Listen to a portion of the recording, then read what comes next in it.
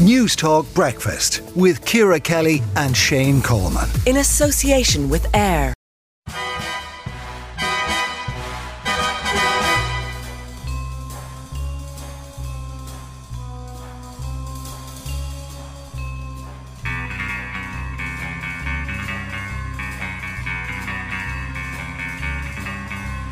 Today marks 60 years since the premiere of the first 00 film, Dr. No, starring Sean Connery as the infamous secret agent. And since then, there have been another 24 blockbuster movies and 5 more Bonds. And joining me on the line to look back through the years of this most successful franchise is Hook, George Hook. Good morning to you, Mr. Hook.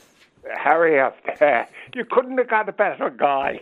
Well, we knew that, and you met. How many of them did you meet? 4? Well, yeah, I actually played golf with Sean Connery. You see, I used to be in the catering business for movies, so I met Sean Connery when he was over here making a movie, and he asked me to play golf with him because I was the only person on the thing who played golf. I got very close to him. I did a UNICEF thing with Roger Moore, who was a dote. Timothy Dalton, again, I did a film with. He was very shy and introverted. Was a much better Bond than people give him credit for. And then Pierce Brosnan and I hated each other on first sight and never spoke a kind word to each other. What did Pierce Brosnan, the lovely Navan man, do on you? Well, I think he did it to me, really, but it depends who you talk to. But anyway, it's suffice to say, I don't like him and he doesn't like me. Well, there you are. I'm going to be insulting to you now and say my favourite Bond is Daniel Craig, but I suspect that doesn't echo your own view. Well, you're a child of the times, like. I mean, Daniel Craig is no more James Bond than the Man in the Moon. There is only one James Bond. Is it Connery? And that's Connery. And the interesting thing is, like, Stephen Stott, we were doing Caesar's Gallic Wars in Junior Cert, and Stephen Stott said to me, he said, George, there's a dirty book in the Cork City Library. So anyway, we zoom off down to the Cork City Library and we get Casino Royale by Ian Fleming. This is the middle 50s. I had read 6 or 7 Bond books before Dr. No was a movie. So, I mean, you got to remember, it was primarily fiction. Yeah. Then Dr. No comes out and Connery fits. Yeah. No, in fairness, he would be my second favourite Bond. I do agree with you. But like now when a Bond comes out, there's huge impact and the song goes, into the charts and people do talk. Yeah. Was it as big of an impact or was it an even bigger impact, do you think, back in the 60s? Well, let me give you an impact in terms of money, right? And I'm talking now in today's money, where the money is converted to today. Dr. No had a budget of 7 million and it delivered 450 million at the box office. That means 60 times the budget it delivered, right? If you look at the latest Craig ones, they deliver 2.5 to 3 times the budget. So that was how dramatic Dr. No was, and subsequently From Russia with Love, and the greatest Bond of them all, Goldfinger. Like the first 3 Bond movies are the best 3 Bond movies ever made. It's actually got worse since. They were unbelievable. Yeah, and they were good. And Goldfinger, am I making a fool of myself? Is Goldfinger? I expect you to talk. I expect you to die. That was Goldfinger, was it? Well, yeah, and the interesting thing about Gert Frobe, who said that, who was a German, he didn't say a word in the whole movie. It's one of the greatest examples of dubbing in cinema history.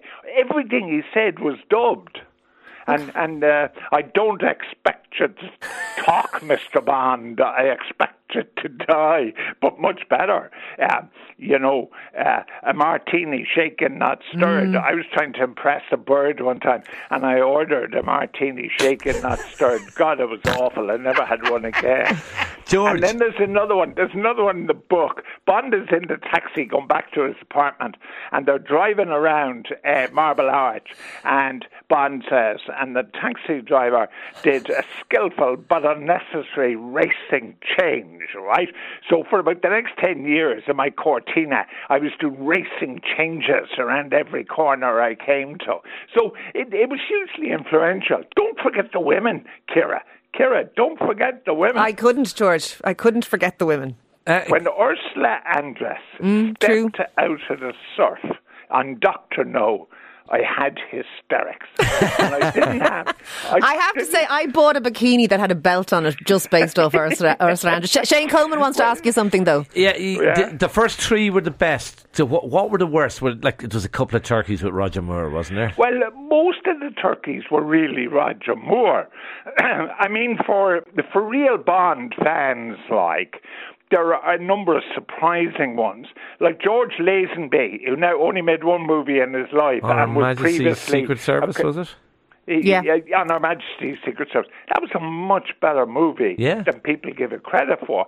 Great. He walked away from that. He walked away from that of his own volition, stupidly, because he thought he was going to have a big career elsewhere, and then didn't. Yeah, he has a word that we in Cork use, starts with a B and finishes with an X. Right. And he was one of them, and he screwed up his career. But the other one was Timothy Dalton, is very underrated. I think the turkeys were more, really. He got the job too old. I liked Live and Let Die. I don't think that was... I thought that was... An Octopussy, you can't What was really the one where he walked over the alligators? That was just ridiculous. That might have been Live and Let Die. That was the voodoo down in New Orleans. Oh, that was ridiculous. Paul McCartney, though, gave us a great song. Yeah, the thing about Bond, of course, about Connery was, you see, Connery wore a toupee all the time, and when he was over here in Ireland making Zardos, he was walking around bald with a ponytail for that movie, and when I took him playing golf, nobody knew who he was, so he was able to play golf and nobody knew who he was. You were probably more famous than he was at the time, George. I was only famous with my creditors at that point. Look, unfortunately, we are out of time. We could have kept going, and thank you very much. As I say, that is the broadcaster. Bond fan I know. George Hook. Yeah, brilliant. Well done. Great to hear you, George. News Talk Breakfast with Ciara Kelly and Shane Coleman. In association with AIR. Weekday mornings at 7 on News Talk.